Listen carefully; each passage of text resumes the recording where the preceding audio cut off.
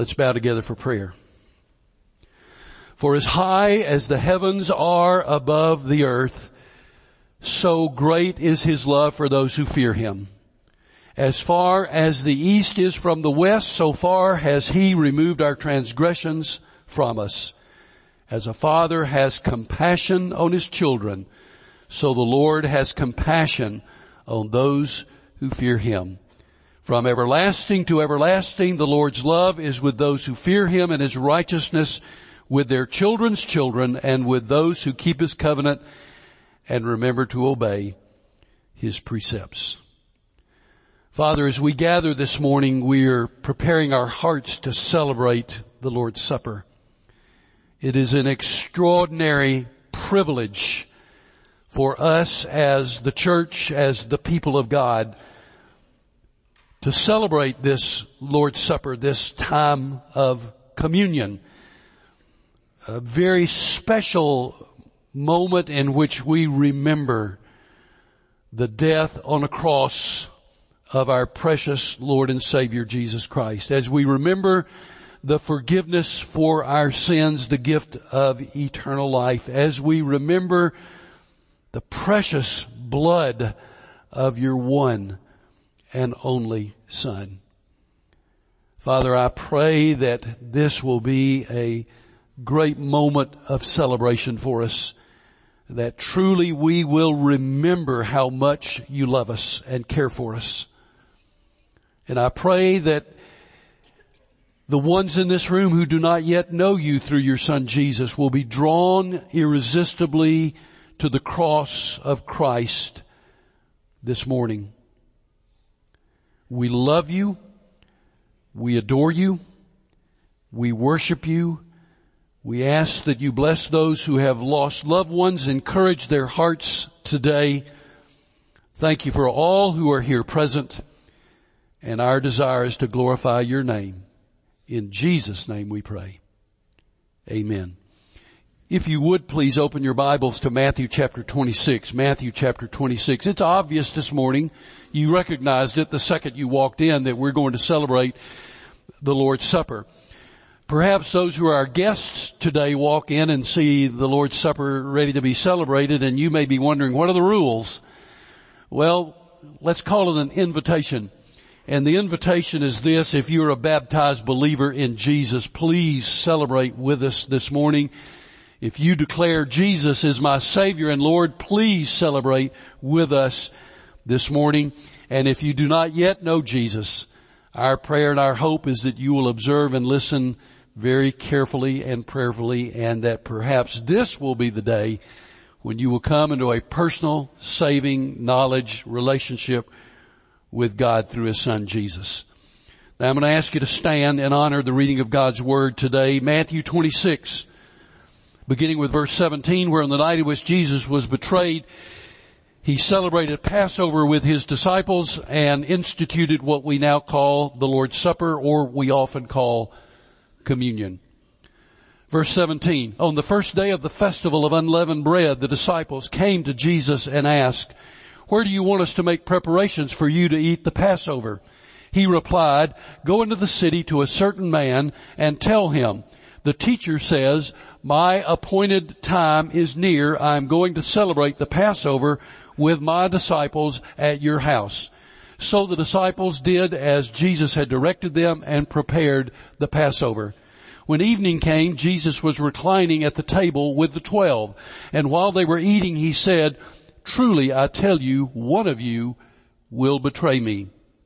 They were very sad and began to say to him, one after the other, "Surely you don't mean me, Lord." Jesus replied, "The one who has dipped his hand into the bowl with me will betray me. The Son of Man will go just as it is written about him, but woe to that man who betrays the Son of Man. It would be better for him if he had not been born." Then Judas, the one who would betray him, said, "Surely you don't mean me, Rabbi." Jesus answered, "You have said so." While they were eating, Jesus took bread, and when he had given thanks, he broke it and gave it to his disciples, saying, "Take and eat. This is my body." Then he took a cup, and when he had given thanks, he gave it to them, saying, "Drink from it, all of you. This is my blood of the covenant, which is poured out for many for the forgiveness of sins. I tell you, I will not drink from this fruit of the vine from now on until the day when I drink it new with you in my Father's kingdom. And when they had sung a hymn, they went out to the Mount of Olives. You may be seated. I love the symbolism of the Lord's Supper. I love the quiet meditation. Now that can be a challenge sometimes for me personally when I'm here and I'm looking and directing and hoping everything's going perfectly. With our deacon body, it always does. I'm so thankful. But I love sensing God's presence in this room as we celebrate. I love the formality of it. At least formality in a Baptist sense of the word. This celebration helps us.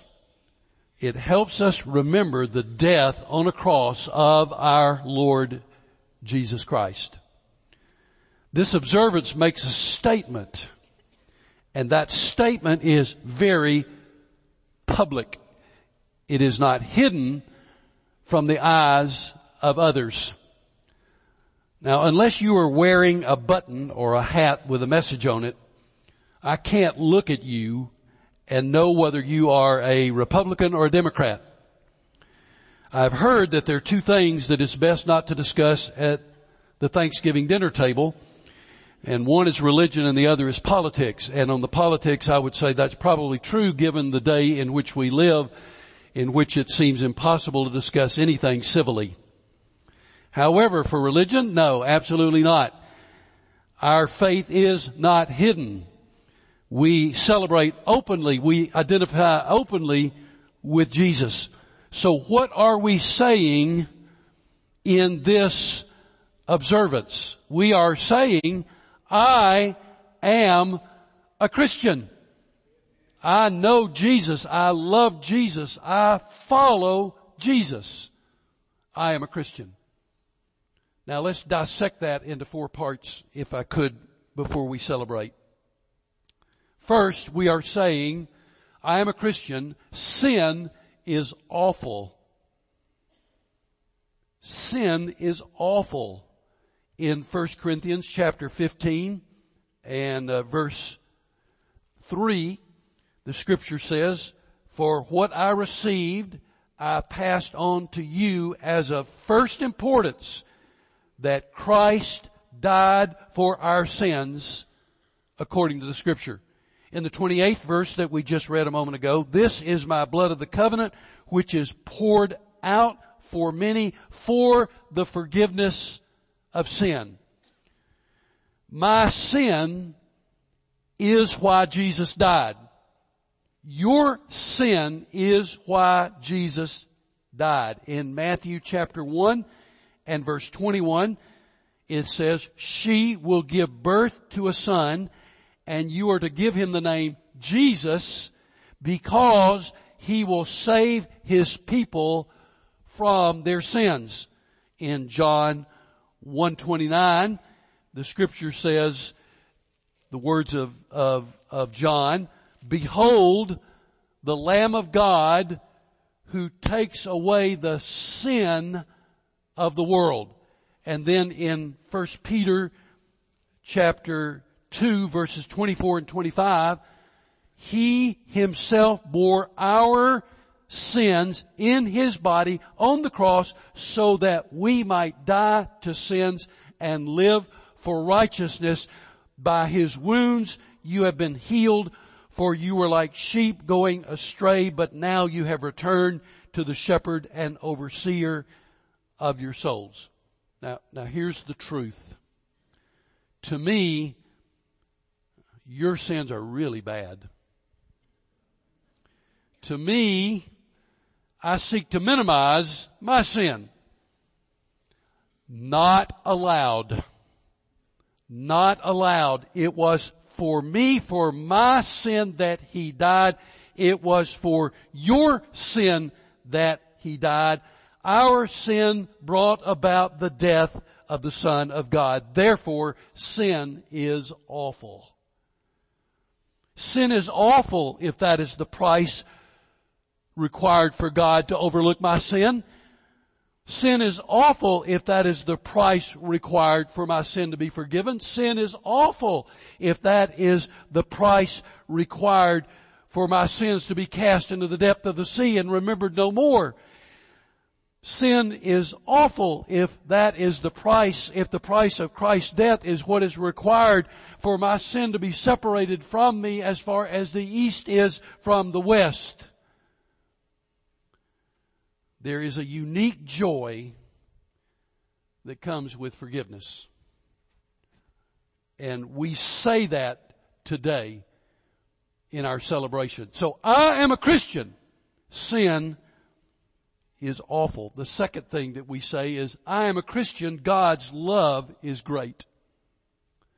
John 3:16, for God so loved the world that He gave His one and only Son, that whosoever believes in Him should not perish, but have everlasting life. Romans 5:8, God demonstrated His love for us in this: while we were yet sinners, Christ Jesus died for us. Look at the intricate detail of God's love for us from eternity past as He plans for our salvation through the gift of His Son, just as was prophesied in the Old Testament and fulfilled perfectly in Jesus, from His virgin birth to His sinless life, to His unlawful arrest and trial, to His punishment prior to the cross itself, to His very words on the cross, to the gambling for His clothes at the foot of the cross, to His last breath, to His burial, to His resurrection, to the gift of the Holy Spirit, all prophesied perfectly and fulfilled perfectly in Jesus Christ. In a day that dehumanizes the individual, we come to the cross and we see the immensity of God's love. So what are we saying today? I am a Christian. Sin is awful. God's love is great. The third thing that we're saying is, I am a Christian and my soul is of infinite value. My soul is of infinite value. In business, the value of a person is often revealed by what his or her employer is willing to pay for what he or she does. If you wonder about your value to God, then look at what He paid for your redemption. Jesus shed His blood to pay for your sin and to purchase your salvation.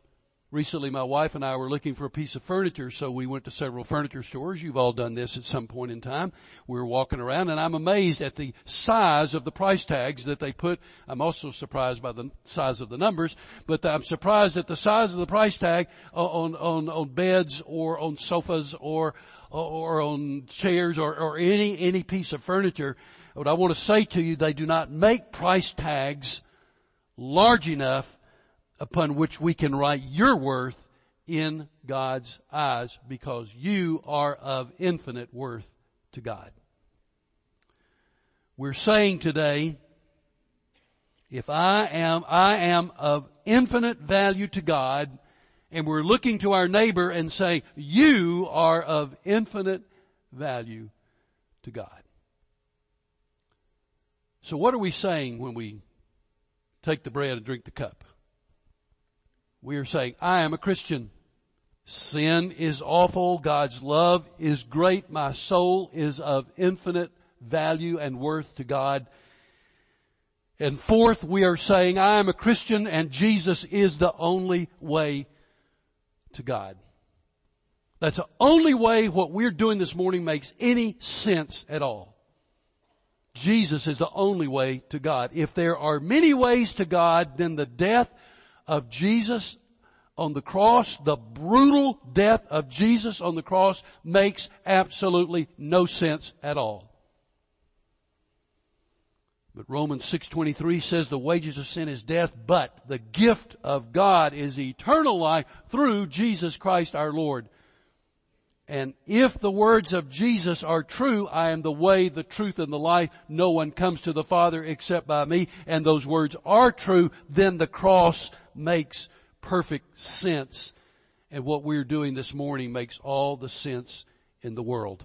So eat and drink and say, I am a Christian. Sin is awful. God's love is great. My soul is of infinite value. Jesus is the only way to God. Let's bow our heads for prayer. In a few moments we'll celebrate the Lord's Supper, but before we do, we offer an invitation, an opportunity for someone to give his or her heart to Jesus. This morning the Holy Spirit is speaking to your heart, maybe for the very first time, or maybe many times the Spirit has spoken to you, drawing you, wooing you, calling you to Jesus. And this morning it's happening again. And so I plead with you, when we stand and sing in just a moment, will you leave your seat, come from wherever you are, place your hand in mine and say very simply, Pastor, I need Jesus. And a member of our staff will be here to open God's Word, to share with you, to pray with you, so that on this, the first Sunday of October 2019, you can come into a personal saving relationship with God through His Son Jesus. Experience forgiveness for your sin, the gift of eternal life, a beginning again in Jesus. For those of us who've already made that decision, in our hearts we are saying hallelujah, and we are preparing ourselves for the extraordinary celebration of the Lord's Supper, in which we know we are saying, I am a Christian.